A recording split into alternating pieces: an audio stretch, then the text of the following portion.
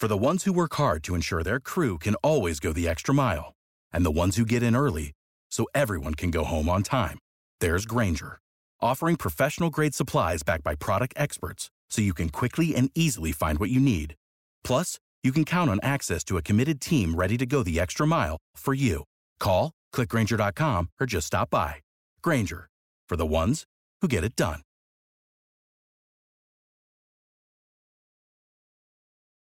Hey everyone, this is Luke. I do want to say before we start the episode that when we recorded this, the Titans had not yet cut quarterback Cole McDonald or signed quarterback Trevor Siemian. Spoiler alert if you didn't already know that happened. So while our analysis is slightly misinformed by virtue of the fact that we did not have that information, I think if you'll listen, you're going to find that we were still pretty spot on with what we've said about the Titans' backup quarterback position. Hope you all enjoy the episode.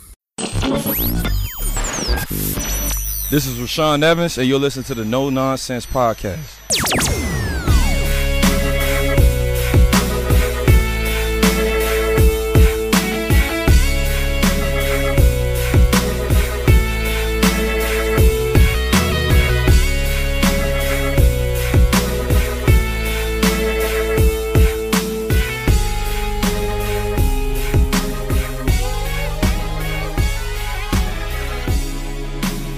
Welcome into No Nonsense, a Tennessee Titans podcast, your place to go for on-demand Titans coverage that is 100% free of the nonsense that we always see in sports talk these days. I'm Luke Worsham, joined by the other two hosts of No Nonsense, Matthias Wadner and Will Lomas. If you like our show, why don't you go follow us on social media? You can do that at No Nonsense Pod on both Twitter and Facebook. You can also subscribe to or follow our show for easier and faster access to all of our new episodes. We've got a fun show for you today because the Titans are about a week roughly into 2020 training camp. They have practiced 4 times as of us recording this and putting it out on Wednesday.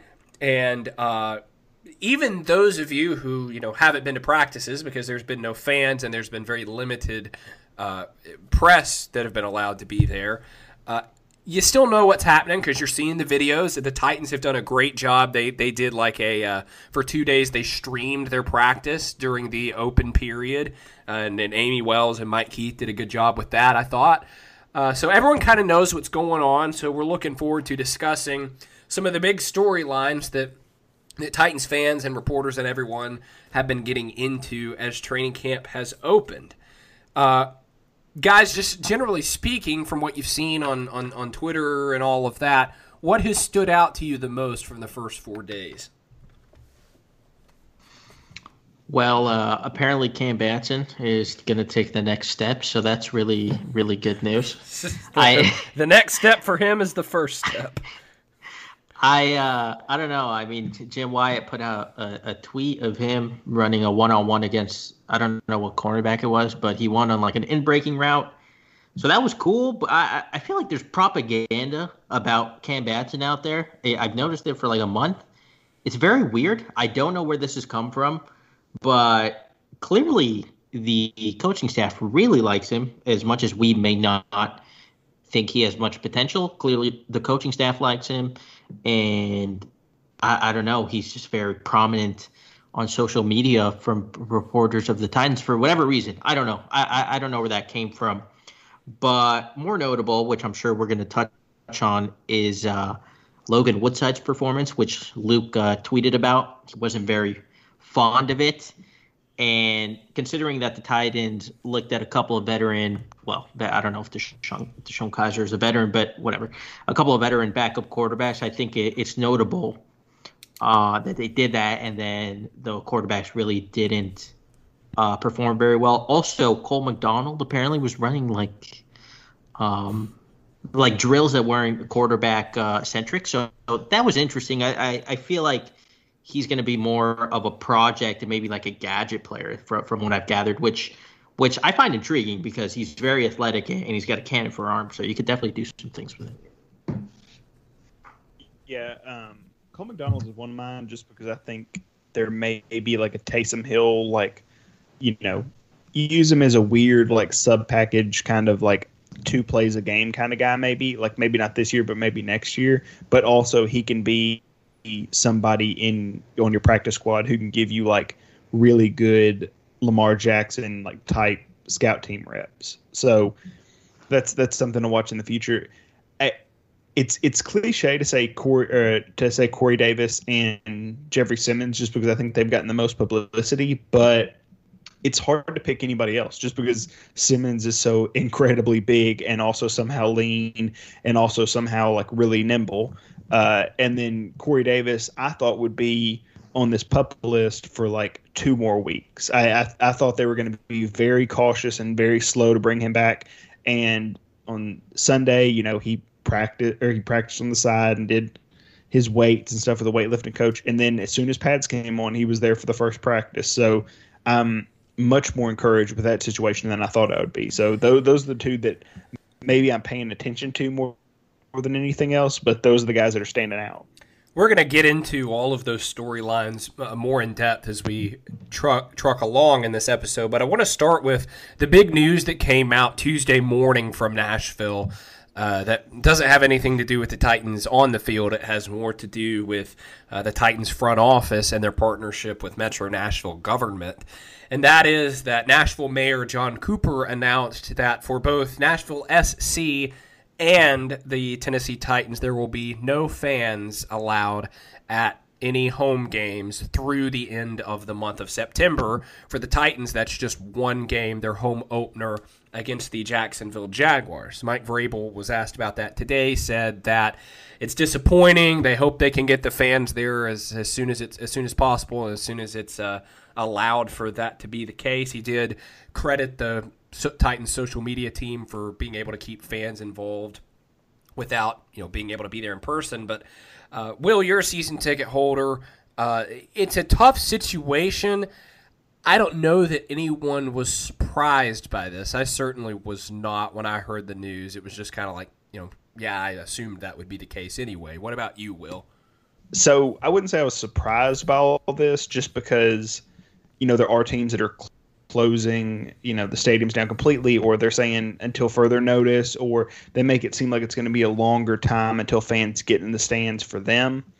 I'm a little bit agitated because I know that Broadway is not shut down. I know that there's people in the bars without masks, with no social distancing. There's no sort of enforcement on that. Like, it's very hard for me to comprehend why you can't fit 20% of the Titans of Nissan Stadium, why you can't get 20% of those seats filled, but you can allow people to be over capacity at bars seemingly every day of the week without any precautions in place at all. That seems incredibly frustrating and also, just disingenuous, bad politics, whatever you want to call it. So I'm not upset at the plan because I think it's smart to have people social distance. I think it's smart to have people, as safe as you can have them, especially if you're planning on having more people after September. But I think if you're not doing that for the whole city, and if you're not even doing it for a 2-mile radius of the stadium, I think you're just absolutely wasting your time and you're picking and choosing where you're going to enforce it. I didn't know that about the bars in Nashville. I didn't know there was no restrictions in place and stuff like that. That kind of makes this decision a little more not baffling, but weird, I guess. But I wasn't expecting fans to be at the stadiums all year, really. I'm expecting the season to go like the European soccer leagues are going, like the NBA is going, like the MLB is going. That's just what I was expecting. So this doesn't come as a shock to me. Yeah, I'm sad for the fans and the players also, because I know they love playing in front of their home fans, but it just seems like the logical decision. But when you consider that Nashville doesn't have all those restrictions in place, it kind of makes it, I don't know if counterintuitive, it just doesn't really make a ton of sense. But I'm sure the NFL probably, nudged them in this direction in some capacity. Well, I think what's going to be interesting to watch, really 2 things. First of all, college football, mainly because their stadiums are a lot bigger, from my understanding, some schools will be going ahead with fans and distanced and having protocols in place. So I think the NFL, after the month of September, will have this sort of litmus test in place where they can look at what college football has done. And if it works out, they'll say, obviously we have smaller stadiums, but we're going to do something kind of like that. So that's one thing I think that could work in their favor by taking a wait-and-see approach. Another thing that is interesting to me, and I have yet to hear anybody talk about this outside of us. I think we've brought this up on the podcast before. If not, we've definitely talked about it, just the three of us off of the recorder. But, you only have, let's say, 12,000 people in the stadium. How do you prevent what teams undoubtedly don't want to happen, which is insane ticket scalping? Of I have this rare commodity of a ticket to a Titans game, may it go to the highest bidder, and you have, tickets going for $1,000 on the street market. I mean, that's terrible business for teams. You're saying that would happen if there was 20% capacity? I feel like that could happen. And there might be an easy solution. I mean, I remember when Hamilton came to TPAC here in Nashville, they took a bunch of protocols with their ticketing to that to prevent that sort of thing from happening. And, maybe that can happen with the Titans where, you don't get sent your ticket until the day of the game. But, there would still be, I feel like, something where that could be a problem. Yeah, I mean, there would definitely have to be measures in place, and especially by, resale sites like StubHub and Ticketmaster and those kinds of places. I don't know. I don't know what would happen. But like I said, I just don't. I don't see a scenario where there actually will be fans. And I think they also. I don't think the NFL and I don't think teams want fans because they probably don't want people tailgating right outside the stadium, which. There's no social distancing going on in those situations. Granted, they would probably just go to the bars, like Will said earlier. But, yeah, so I don't know. All you're doing is putting 20,000 people inside of the bars and it's on true. Broadway. It doesn't help anybody.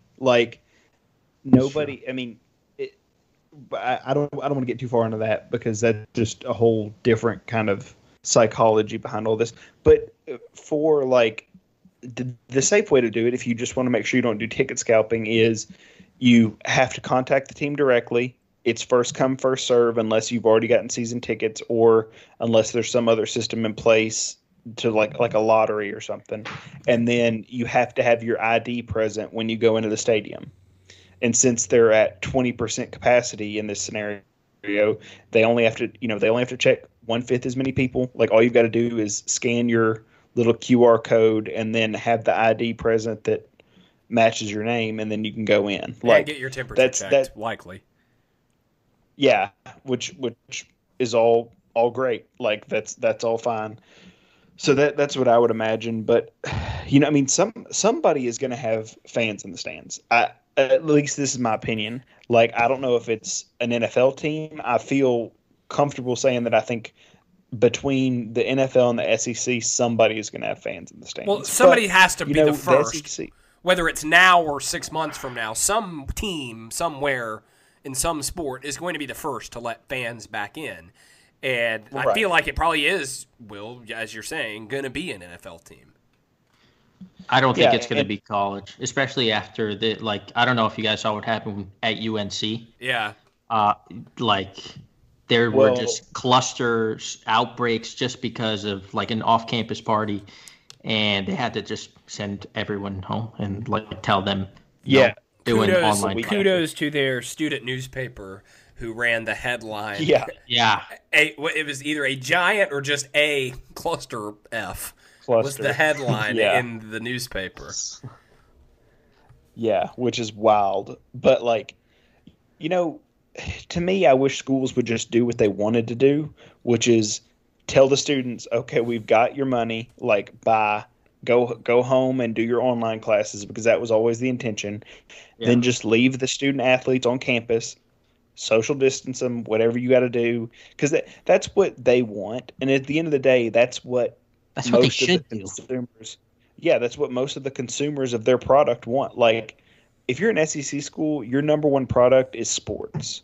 The sport may vary from place to place, but except for Vanderbilt, like your number one export is sports. So, you know, and the sooner we all just admit that, let players have a union and all that, sooner that happens, the better.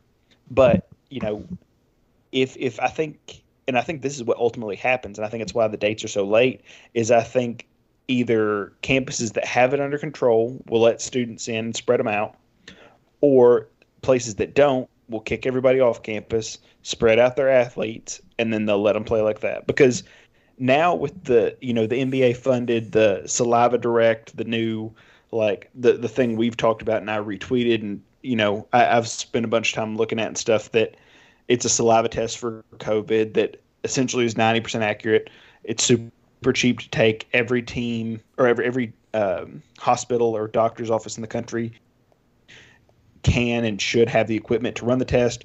Basically, it's cheap mass testing that's accurate, which is kind of the first step in, you know, getting past all this, to my knowledge. So, you know, do that. Test people twice a day. You don't have to stick a swab up their nose. You just get to swab their mouth. It becomes much easier to test people. It's less stress on the infrastructure.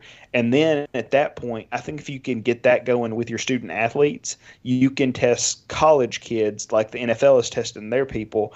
And then all of a sudden it becomes a much more tenable situation, especially with 90% of the classes already being online in college anyway. My attitude toward testing totally changes if it's 4 inches up my nose versus just licking a cotton swab. Like, big difference. Same, me too.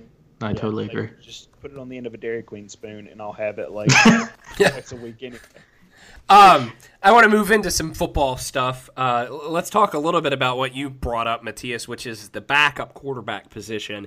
Behind starter Ryan Tannehill, the Titans currently have Logan Woodside and rookie Cole McDonald on the roster. There was a report on Monday that as a part of their weekly workouts, they brought in veterans Trevor Siemian and Deshaun Kaiser to work out. Guys, granted, I've only been at one day of practice because of the rotation that exists due to one reporter for outlet rule.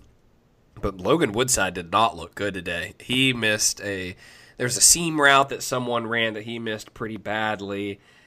He did drop one into Michael Pruitt that I thought looked pretty good. But when Logan Woods, and I made this comment, I think I was talking to John Glennon, I said, you know, all this underneath stuff, this 5 to 10 yard stuff, he's fine. But if he has to throw it 15, 20 yards down the field, it's a problem. I mean, he threw a really bad interception to Ibrahim Campbell today where Cameron Batson was running a post, and the defense was, I think, playing cover 3, and Campbell was the single high. And Woodside just threw it like straight to Ibrahim Campbell, like leading Batson into him, as opposed to driving it up the field and giving Batson what could have been a touchdown if he had done that. And again, just seeing one day, it's scary to me seeing what I saw today.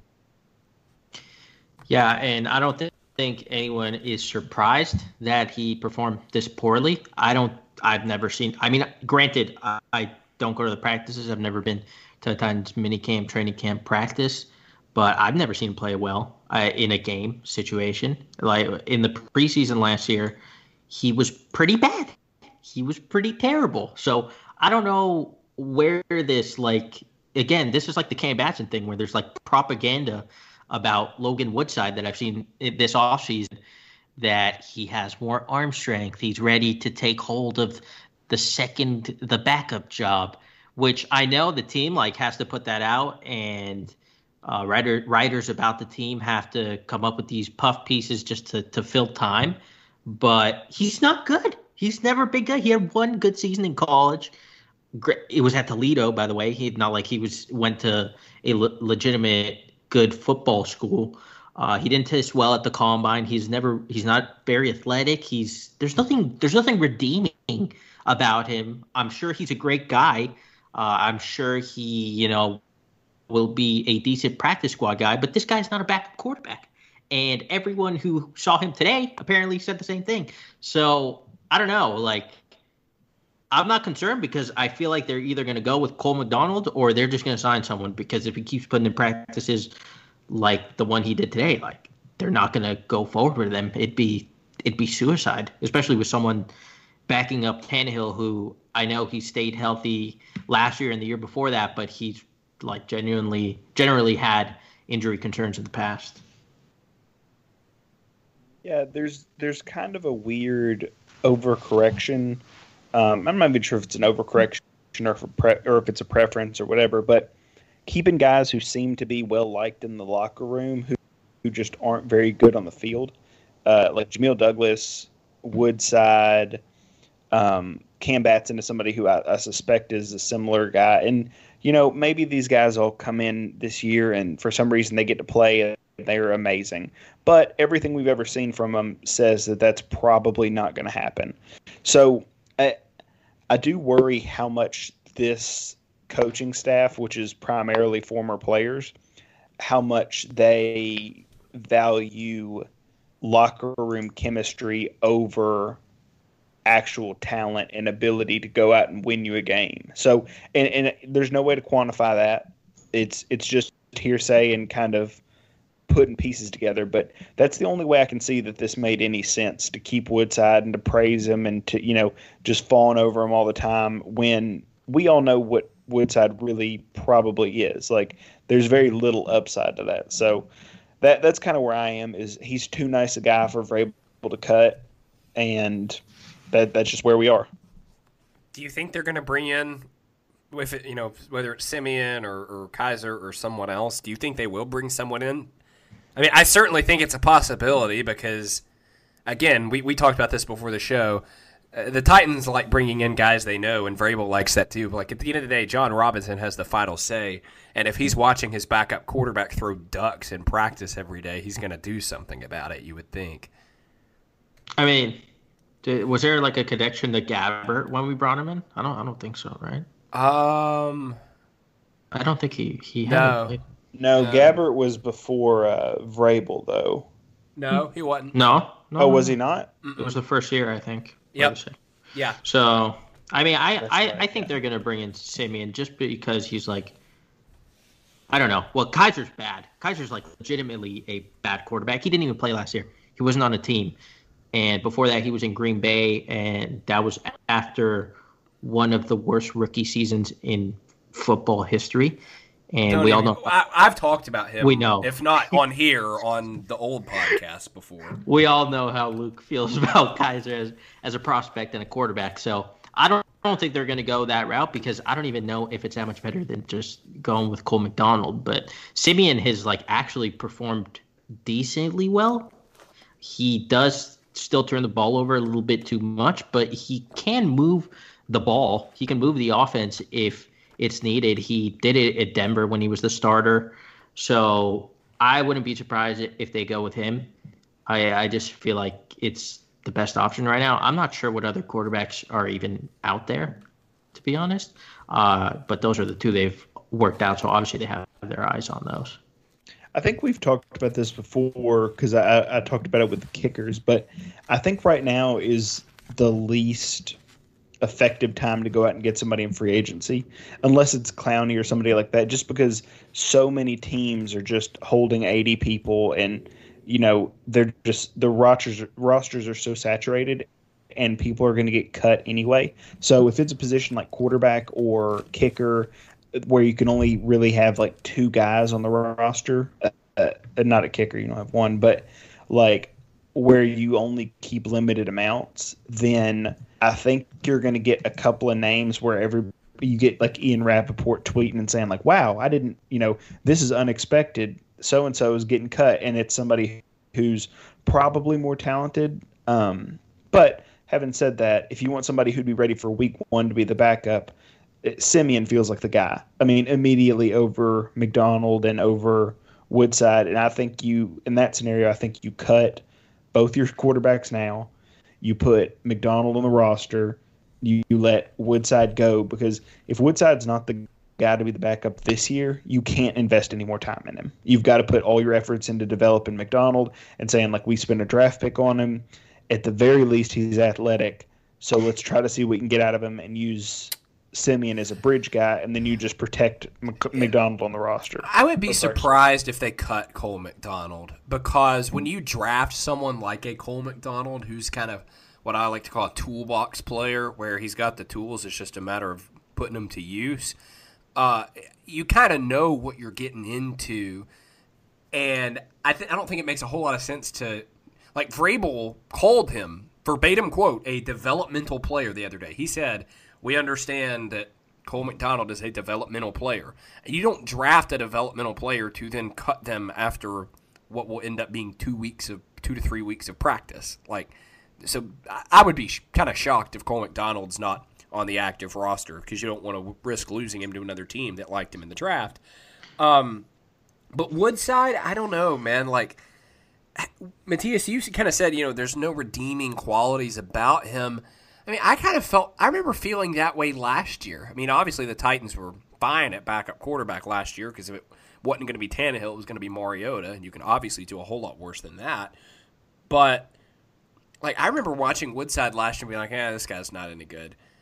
And, like, maybe he did look a little better today in terms of the power he was able to put on his throws. But, I mean, if the Titans are in a situation where something, God forbid, happened to Ryan Tannehill and they had to count on that guy for more than, like, a game, it's not going to be pretty.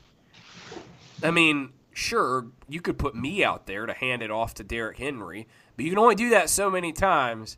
And if you don't have half the reason that Derrick Henry worked as well as he did last year is that you had the threat of Ryan Tannehill back there too. And, if Logan Woodside's your quarterback, put 9 in the box and stop Derrick Henry and make him beat you downfield, and he's not going to be able to. It's a problem. Yeah, I mean, if he's actually the backup quarterback, I don't know how many teams have a worse backup quarterback situation if the starter goes down. Like, I would take like the Lions have Stafford, they have Jeff Driscoll, and they have David Blau. I would take David Blau over Logan Woodside, and he's a number 3. So I don't know. I would truly be shocked if they go into this season with him as the backup. And I think it would be a stain on this coaching staff, honestly, because we've talked about in the past, they fall in love with these guys that just, they're not good. They're not good at football, but they fall in love with their character, their personality, I guess their locker room presence, I don't know, their work ethic. And I don't know, like, I understand those guys are needed for the culture and all that, but at some point you have to be actually good at football to stick on a team. This is the last thing I want to say on this, and then Will, you can close this topic out for us. This reminds me of, you remember the year after they got rid of Rob Baronis, they brought in Maikon Benani and Travis Coons to compete for the starting kicking job. And you know who won the starting kicking job? Ryan Suckup, who did not spend a day in training camp. And that worked out pretty well for him. But both the guys they had in there competing, both of them lost the competition. I feel like this could go very much like that. Yeah, I mean, that's exactly what it feels like. I was just looking up the teams that had 3+ quarterbacks on the roster and what those guys looked like. But, I mean, the answer is staring us just right in the face. And that's obviously if neither one of these guys pulls away to just sign Blake Bortles and just let him sit on the bench and just let him go out and rip a few passes if that has to happen. But Bortles is better than there's nobody else. The two they tried out. Yeah, he is. I mean, Bortles is probably the 22nd or 23rd best quarterback in the NFL. Like, I mean, I don't know about that. I mean, just from he's Jameis Winston, but he didn't have Mike Evans. Like, they're the same guy. Yeah. He had Allen Robinson, but regardless, I would take him over a lot of the backups in the league. I'm surprised he's still unsigned. It's actually a little surprising. I didn't know that. I figured he was still in Los Angeles. Blake Bortles isn't good, but he can at least get you through a game. Yeah. Like Logan Woodside, I feel like would be one of those games where you get to the third quarter and, the defense gets a 3 and out and you're like, oh gosh, the offense has to come out again. Whereas with Bortles, it'd be like, well, maybe this is the time they can get something done. Whereas I feel like with Woodside, I don't want to disparage Woodside because, like you said, Matthias, he is a nice guy, and all he's doing is just working hard and doing what he can to get a job. But like, I would just feel like with him as the starter, if that had to happen, it would not be pretty. Apparently, Case Keenum is still a free agent. I'd rather what? Him. That can't be. Bring him in here yesterday. That's what Spot Rec says. Am I wrong? Oh, no, he's on the Browns. Sorry. Yeah, he's on the Browns. Yeah, I was about to Everybody say, frantically looking. Bring that guy in here yesterday. Spot Rec is not up to date. I don't know what's going on there. I mean, just go ahead and give. This sounds like a joke, but I am being serious. Just give Josh Dobbs the job. Like, he's gonna get cut from the Jaguars anyway. They have Bortles. They have Minshew, and they've got Glennon or whatever, who's been a backup for 100 years. Like, they're not going to spend the extra $2 million or whatever to keep Dobbs. They don't have any long-term plans for him. They'll let him go, and you can just use like real Wildcat stuff with Josh Dobbs and just roll with that. That's what he did at Tennessee for his whole career. Not a bad idea. Plus a little bit of a project also, because he's still young. All right, we are going to take a quick 30-second break before we transition into some more training camp topics. We're going to get into a couple of injuries that have been not plaguing the Titans, but that we have seen heading into training camp. And then we're also going to have our Stop the Nonsense segment. And for me, this was one of those weeks where it was hard to narrow it down. So you'll want to stay tuned. All right, we are back, and we are going to start off talking about a couple of injuries that have started with the Titans into training camp. We don't really know anything about them other than that they just have not taken the field yet. We knew about Vic Beasley failing his physical, but a couple of injuries, Kenny Vaccaro and Kamale Correa, neither was placed on the PUP list, so I doubt either one of them is any level of seriousness. But Vaccaro and Correa have yet to practice at camp. I did see Vaccaro today. He was on the exercise bike near the field at one point during practice today. I don't know that this is really anything to worry about. What do you guys think? Well, I don't know how severe their injuries are. But I'd be more concerned about a Correa injury just because of the depth at edge pass rusher, which we've talked about, at length over the course of the past couple of months. But especially with Vic Beasley, such like a question mark, I think Correa going down would really hurt the team just because he's very versatile. He's a good run defender. Plus, he can actually provide some pass rush when you need it. I know Vaccaro is probably one of our best defenders, and you would think I'd be more concerned about that one, but I just have a lot of faith in Amani Hooker and a lot of the other defensive backs to cover if he were to miss a little bit of time. I really like Amani Hooker. Like, whenever he played last year, he was always around the ball, always making plays. He hits hard. He showed a lot of really good coverage skills at Iowa. So I would love to see him get an expanded role, actually, aside from maybe filling in for Vaccaro if that's needed. Yeah, I'm starting to get concerned about just the edge position in general. Like, Mike Keith, I love Mike Keith, but he's known to kind of overhype some Titans players. He talked, I think it was Monday, that he talked about DeAndre Walker and how he's getting a lot of reps and opportunities just simply because the Titans don't have bodies to not give him chances. So, right now it's Harold Landry, and then I don't know who's the Roberson. I mean, it's got to be, right? It's like Roberson and then DeAndre Walker, and then that's it.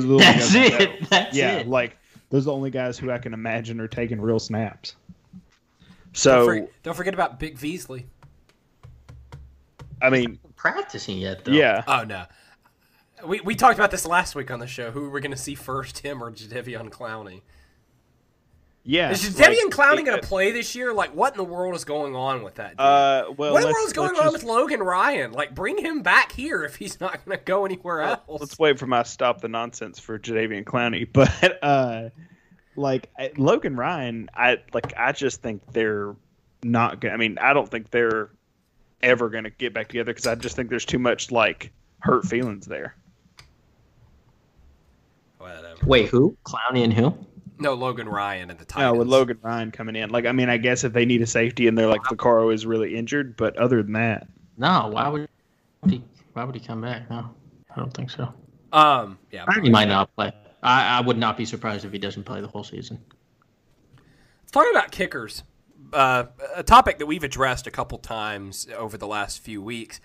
But there was a lot of special teams work that went on today, and one of them was kickers. So I got to watch Greg Joseph and then that other guy. What's his name? Tucker McCann. Yeah, old Tuck. Mm-hmm. Yeah, and I will say this. They made all their kicks, but all of them looked like sliders. Like, Will, you won't, but in baseball, Say nope. when there's a slider and it breaks, it hooks. It hooks outside.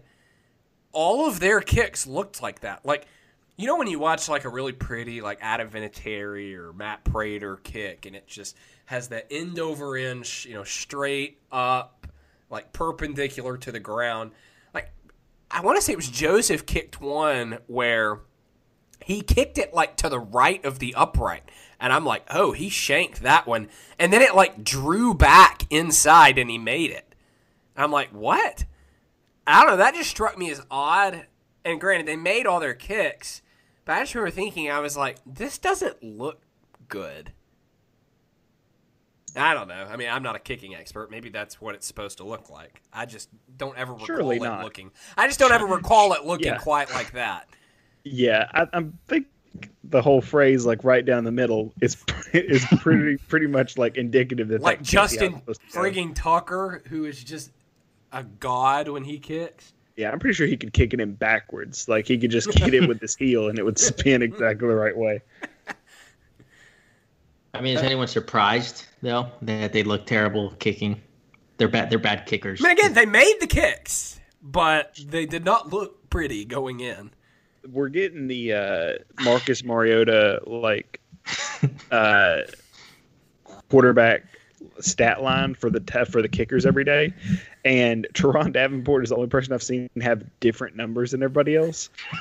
He's the only one that said that Joseph has missed a kick. Everybody else has said he's 5 for 5 for the last 3 days. Here's why. So apparently early on in practice they had moved the uprights closer together. And he hit the upright. And so some of the reporters were like, well, if they were normal, that'd be a make, so I'm going to count that as a make. Whereas Teron said, no, it was a miss, even though the uprights were smaller. So technically both of those are right. Hey, what's a really stupid thing to do?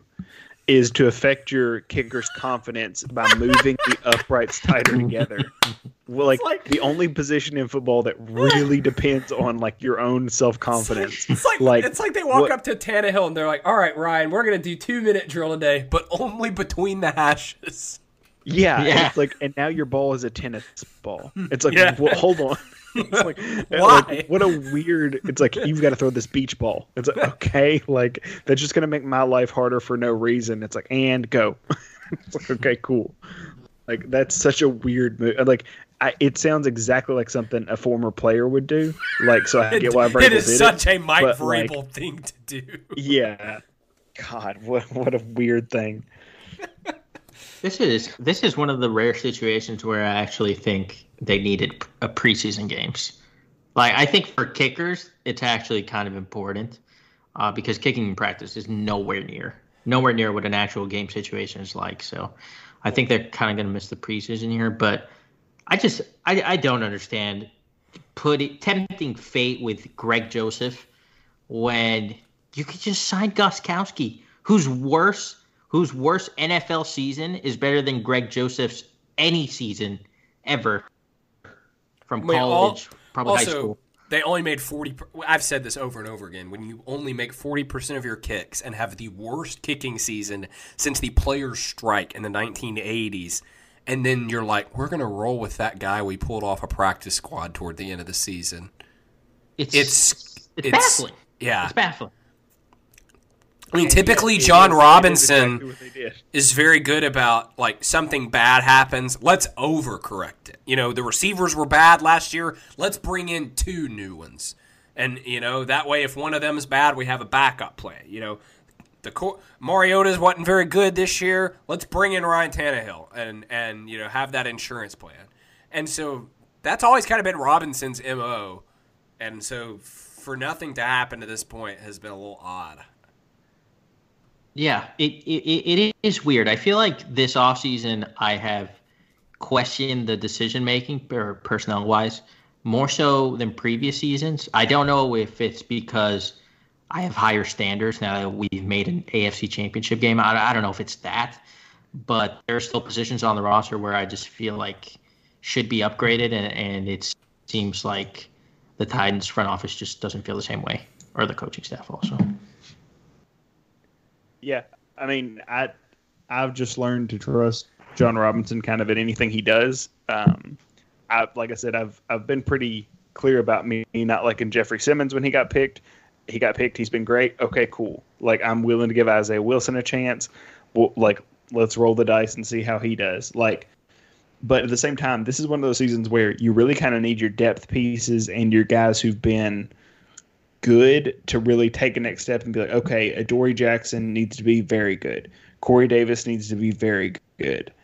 Like Jeffrey Simmons, who we've seen, you know, already for, he has to be very good. Like Nate Davis has to be, like all these guys you basically trusted with a starting job, and you've not added depth to those positions, you know, defensive tackle, offensive tackle, wide receiver, corner, like there were other, well, I guess corner that Fulton, but generally most of those positions did not receive any sort of like big infusion of talent this offseason, and they did lose somebody.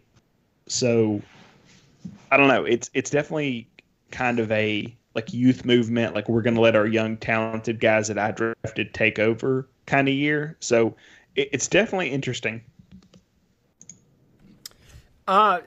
Looking at some of the topics I have written down that we can hit quickly before we get into Stop the Nonsense. One of them is the punt returner situation. Like I said, they did a lot of special teams stuff today, and one of the things they did was they worked with gunners on getting off the line of scrimmage, and that allowed us to see who they had back there returning the kicks.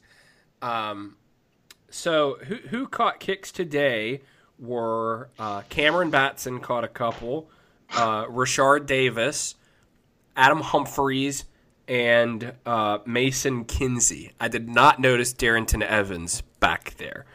But those 4. And so I'll say this about Rashard Davis. We've talked about him a little bit. It's clear the coaching staff likes him and he has a chance to make the team. I have a story coming out on him in a couple of days. He's an interesting guy, but I will say this about him. He had a really good track record in college of returning punts. I think he set whatever conference he was in's record for punt return touchdowns in a season. And so I will say this about Rashard Davis. Like, if he sticks, and someone asked me today, they're like, how's Rashard Davis looked in practice? I'm like, I don't know. I haven't noticed him at all in videos or being there today. But I think one thing working in his favor is they're really bad at punt returner, and he has a track record of reliability at that spot. And I would rather have him back there, than Humphries, because Humphries was hurt last year, though it wasn't on a punt return, I don't think. But, I mean, Humphries is too valuable to the offense and not valuable enough as a punt returner to be doing that. Khalif was not very good at that last year. Adoree, don't even get me started on. Love Adoree as a defender. He is a bad punt returner. So I think that might end up being their guy. I don't know. What do you guys think? I was going to say it can't get worse. It can't get worse. Adoree was just his confidence was shot whenever he even attempted a punt return. He was much better on kickoff returns, but then it just wasn't worth actually risking him getting injured just because he became such a solid cornerback that we needed over the last couple of years, and then his punt return debacles were just too much. Speaking of debacles, I don't know how Cam Batson is still getting a chance to return punts after what he did in the Jacksonville game. Yes. Possibly the worst punt return in NFL history. I don't know. Travis Benjamin might have that title still. Yeah, it's close. It's close, but giving that guy another chance is, again, I feel like I'm turning into Will as the number one Batson hater, but I'm not seeing it. I'm not seeing the numbers. But regardless, you say you wouldn't want Humphreys out there. I would, just because I feel like he's reliable. He's going to get the job done. He's not going to do anything flashy, but he's shown the ability to actually get, more than like 10 yards on a punt, and he never seems to, make a mistake, which I think is the most important thing. I would love to have a punt returner who's explosive and can create big plays, but I would rather just have someone that catches the ball, fair catches at the right time, or catches it and gets a couple of yards. It's fine. I remember when they brought Mark Mariani back after he had been with the Bears for several seasons. I don't remember who preceded him in that role. I just remember that when they brought him back, the big thing was, he might not be as explosive as he once was, but we know he's going to catch it and then make a good decision with it. And I feel like they're back to that now, because the reason that they tried the Adoree thing was it was like, well, let's take the next step. They were thinking, let's go from safe Mark Mariani to someone who every time they have it has a chance to break one. Well, then they backslid back to they can't even field it cleanly, and it becomes a disaster sometimes. So now it's like get back to, the Mark Mariani style of, look, he's going to field it cleanly, and he's not going to do anything stupid with it. He's probably never going to break one, but he's also not going to ruin your team.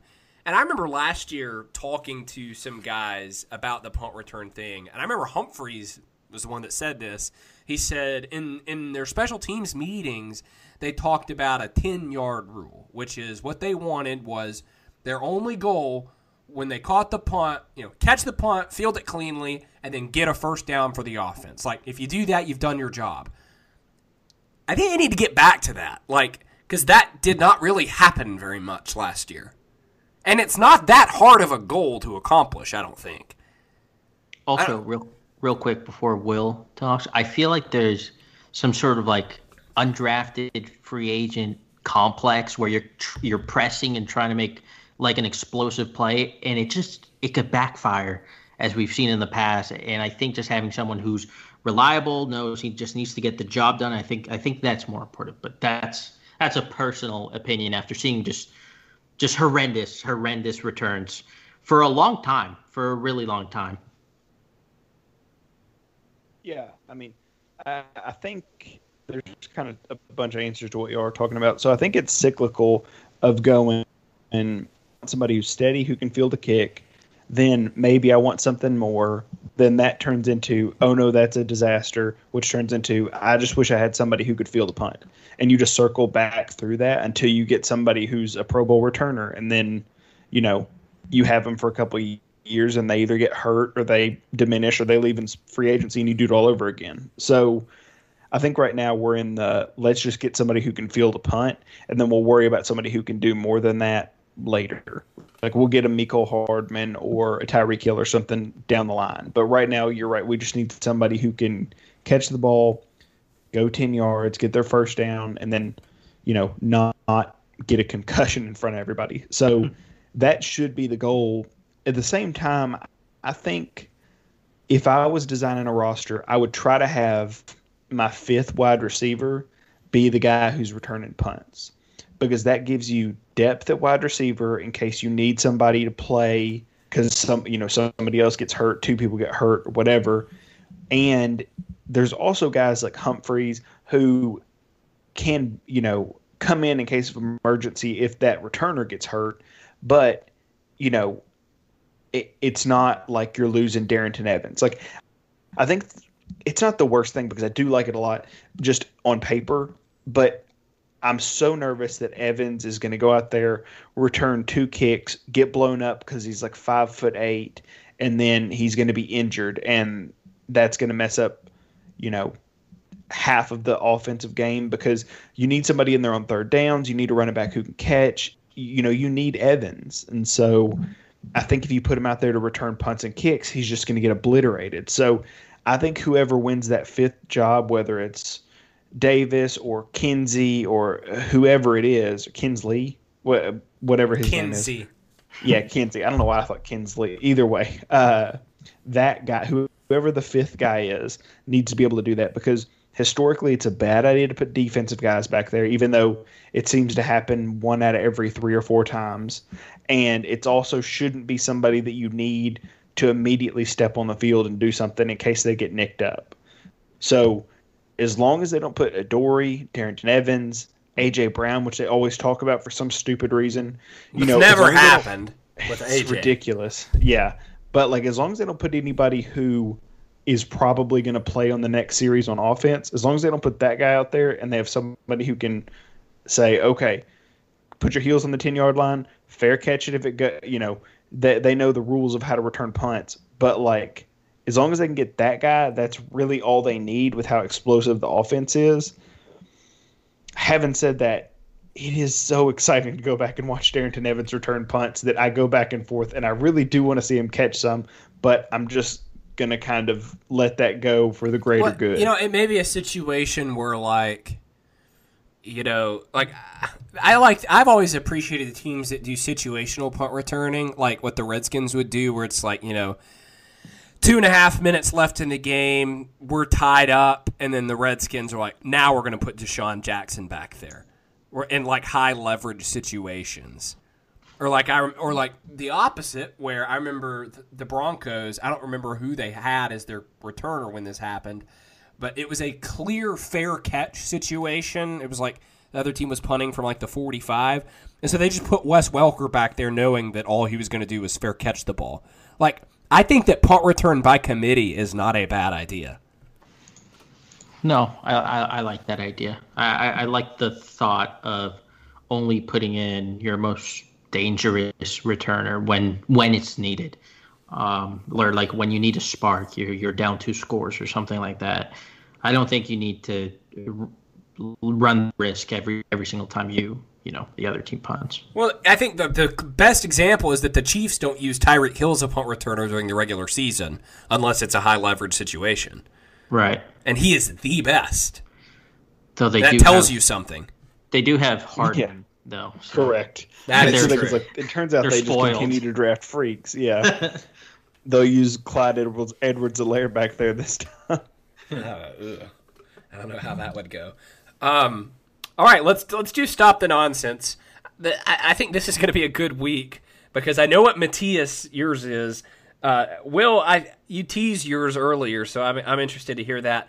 I had a moment today where I'm like, I have 2 things I could pick from. But I stuck with what earlier in the week I knew would be mine. So, who would like to start us off? I feel like I always start, so I'm going to let Will go first. Yeah, good. Okay. So, earlier you heard me talk about how Jadeveon Clowney was going to be on my Stop the Nonsense, and it's the point where I'm almost been pushed to I'm not sure that anything he has done up until this point was strategy. It feels like his constant contract negotiations, declining offers, all that stuff for a long time was played up by the media as he's waiting until training camp because he wants to pick a spot and he's waiting for the best offers. But that's routinely not been the case. So if you look at veteran pass rushers in free agency this past season, I think Mario Addison got the highest free agency money of somebody in their third contract. I think it may be 28 or older. I'm not 100% sure, but it was only $10 million. And then you've got guys like Everson Griffin who just signed for a cheap deal this past week. So you've got teams that are filling all their needs already, and with $175 million in cap space next year, teams aren't going to come out of the woodworks and have $20 million in their back pocket to sign Clowney. And yet, the reports we got this week are that he wants something close to $18 million. he's looking for that big deal now in like mostly guaranteed money, and that he's turned down several offers, including the Titans, which were below that. And then there's no explanation given on why he did that. It's not because he was waiting on a better situation or he wanted more money or whatever. It's just he turned him down. And I'm getting to the point where we tried to make a narrative based on the idea that Clowney knew what he was doing. And now it seems like Clowney was just lazy and didn't want to go through training camp because he hadn't had to do it for years. He probably isn't in the best shape. And it's to the point now where I'm almost nervous for the team that signs him, because I think you're going to get a guy who's not committed, who wants a bigger deal this offseason and is using you as a stepping stone, but also did that last year and wasn't outstanding for Seattle. So I don't think you're getting somebody who's motivated. And after we just got bit by Vic Beasley for basically the same thing, invest in what could be close to $30 million for 1 year of Vic Beasley and Jadeveon Clowney when neither one of them seemed to want to be there feels just like an absolute waste of resources. And I almost want no part of it at this point. I'm with you, man. I like I said before, I wouldn't be surprised if Clowney legitimately doesn't play the season. So if he hasn't signed by now, I don't think he cares, man, honestly. And they've continued to push back the line where, okay, I've heard that he's not going to sign until after the draft. Okay, teams are waiting to sign him until after the compensatory pick selection never ends. Passes. Yeah, and then it was like right before training camp. Then it was first week of training camp. Now there's reports that say he's not going to sign until week 1. And like I said, the nonsense here is just Clowney's attitude and a lack of clarity in what he seems to want or what he's asking for in terms of contract or anything that gives us clarity on why he's done this. So I'm just out. I will take over next. And Will, you're 100% right with all of that. And I'm glad that training camp has started, because since there's been, practice videos and some comments on all of that, I have not seen very much Clowney stuff. And thank goodness, because it was wearing on me. Here's my stop the nonsense. What happened to Fernando Tatis on Monday night is absolutely asinine and ridiculous. So if you're living under a rock, or maybe you don't follow any baseball people, Will, surely you've heard about this at least, right? Of course. Let me explain the situation. So last night, Fernando Tatis, who is a shortstop for the San Diego Padres, he's in his second year, really talented player, was at the plate. Team had a big lead, I believe, of 7 runs. Am I wrong? It was a 7-run lead, I think. 7-run lead, yeah. Yeah. And I know what you're talking about now.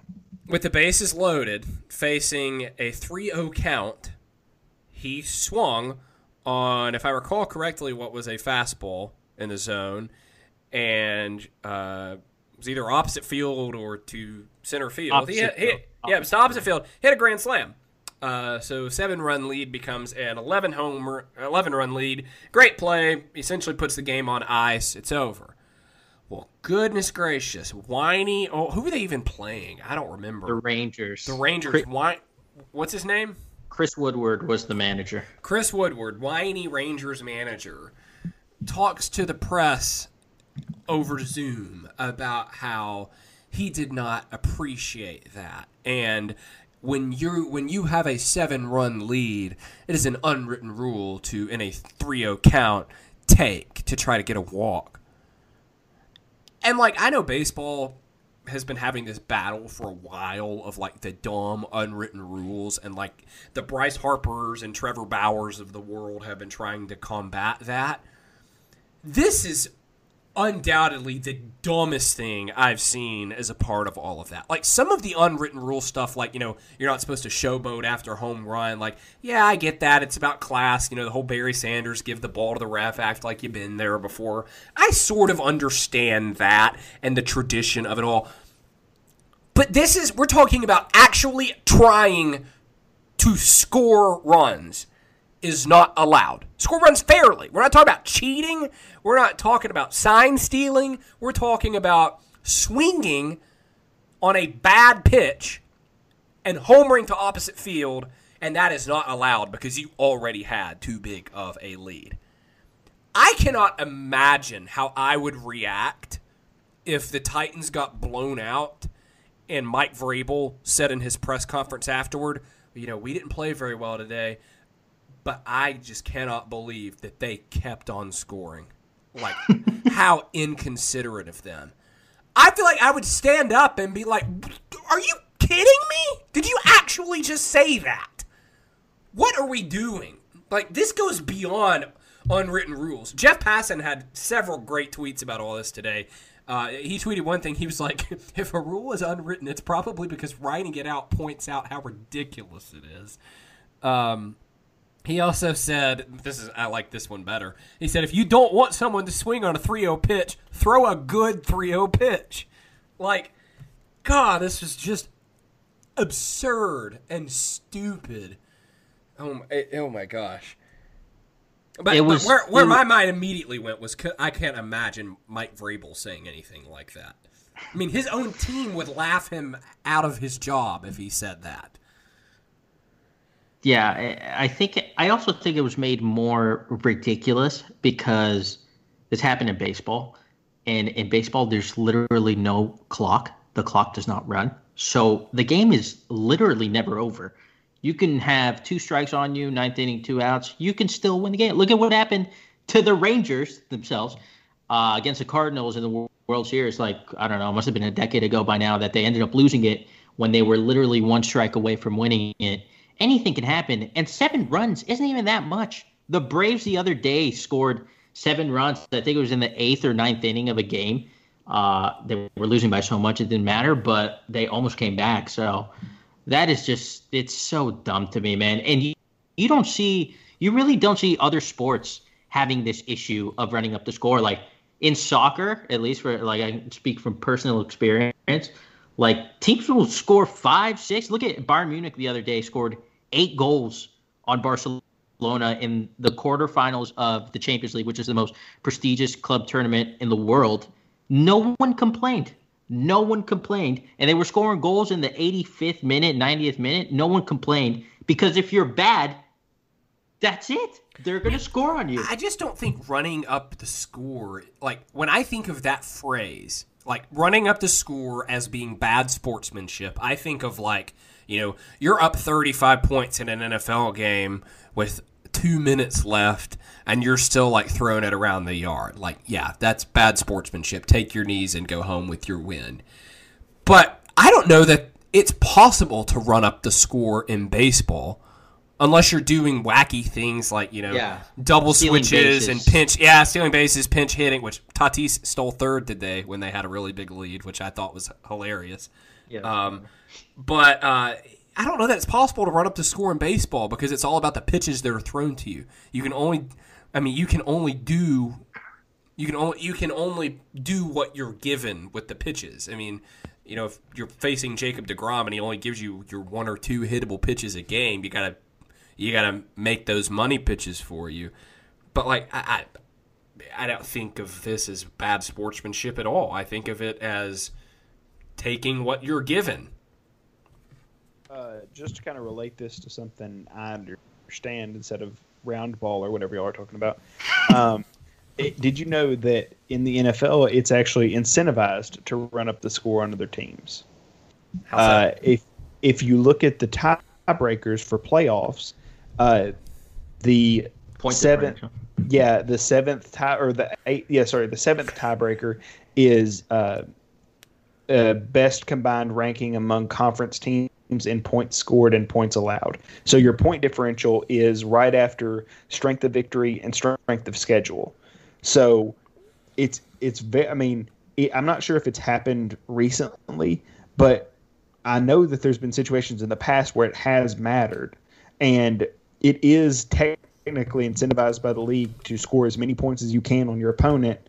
If you're 16-0, maybe that isn't true, but as far as unwritten rules go, it's pretty much written that you should try to score as many times as you can on your opponent, and that's how it should be in every league. Every team should be trying to show how much better they are than the team across from them. It's not a game of mediocrity. It's not a game of let's see how close we can get to each other and still win. Win your game. Do what you want to do and make the other team stop you. Yeah. Oh, I totally agree. Oh, man. I just got a video pop up while I was on this article that I'm about to talk about for my Stop the Nonsense. So our good friend Patrick Daugherty, who writes for Roto World, mostly about fantasy football, I like him. I've always liked him. I think he's kept it pretty real over the last decade that I've read his work. He's usually pretty in tune with the Titans, I feel. He did GM rankings. He did head coach rankings.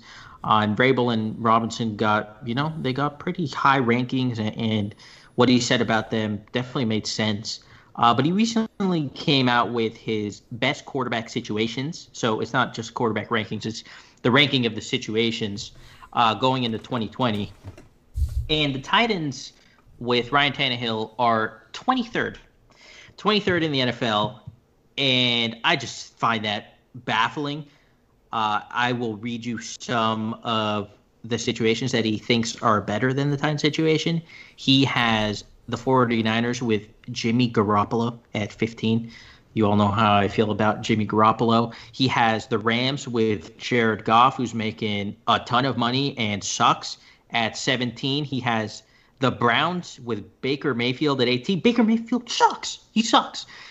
Josh Allen at 20 with the Bills. Sam Darnold with the Jets at 19. And the Titans are 23rd with Ryan Tannehill, while Daniel Jones is 21st. So I don't know. There's this stigma against Tannehill that he's still the same plain mediocre quarterback he was in Miami. I don't know why that's still there. I don't know. Things change. The evidence has changed. He's on a completely new team. He looks like a completely new quarterback. And people just can't get their heads around it. That's what it seems like. And it's just baffling. But I don't care because we know what we have in him. And even though he might not play as amazing as he did last year, he is not. The Titans are not in the 23rd best quarterback situation in the league. It's just crazy. Them putting Darnold ahead of Tannehill was the one that baffled me the most. It's Mayfield. Josh Allen. Mayfield. Yeah, they're all bad. But Josh Allen was in at least in the playoffs last year. Like obviously, yeah. I'm saying the one that grinds my gears the most of all of them is Darnold. Yeah, Darnold is that's fair. The most frustrating quarterback to me in the NFL because he's bad, but everybody tries to tell me he's good, and he is bad all the time, and I don't understand why people are so ready to die on that hill. But yeah, that's insane, Matthias. Like, there's no reason. It's got to be one of those things, and you see it sometimes, and sometimes it's just what you have to chalk it up to, is they forgot that they didn't put one of the teams in the rankings, and they'd already written so many different rankings of, I've got this guy at number 22, and they're like, well, I've already gotten these down. Is there any way I can, like, put this down as a hot take? And it's like, okay, yeah, I can. And then you throw it down there, and then you just hope nobody pays attention except for the fans, and then they just retweet your article a bunch, you click on it. Because nobody in their right mind can think all those teams, even if you're like, okay, the backups on Tennessee's roster are bad, the backups are bad everywhere in the league. There's like 5 good backup quarterbacks. So at a certain point, you just have to stop taking that into consideration. So I am absolutely on board with that. But the other one I was considering doing was AT&T Uverse, which I remember one time I tweeted that they're the Blake Bortles of internet providers. Then the next year I said, no, they're the Nathan Peterman of internet providers. Now I'm trying to think, like, who's an NFL player that, like, definitely, like, killed someone while they were playing? Not like Ray Lewis where he was acquitted or Simpson where it happened afterward. Like an NFL player who during their career, no doubt, were convicted, killed someone. Because whoever that is, that's AT&T Uverse. I mean, Hernandez, right? Right, I was going to say. Who? Literally Aaron killed Hernandez. someone. Yes, they're the Aaron Hernandez of internet providers. And we probably won't tweet that out. Shout out to Barry McCockner. That's something he would say. There you go. All right, that's going to do it for this episode. Glad that the Titans are practicing again and we have some actual football to talk about. We're only 4 weeks away, guys, from the season opener at Denver. It's going to be crazy. We'll talk more about that in the coming weeks. Until then, for Matthias and Will, I'm Luke, reminding you and everyone in the sports world to stop the nonsense.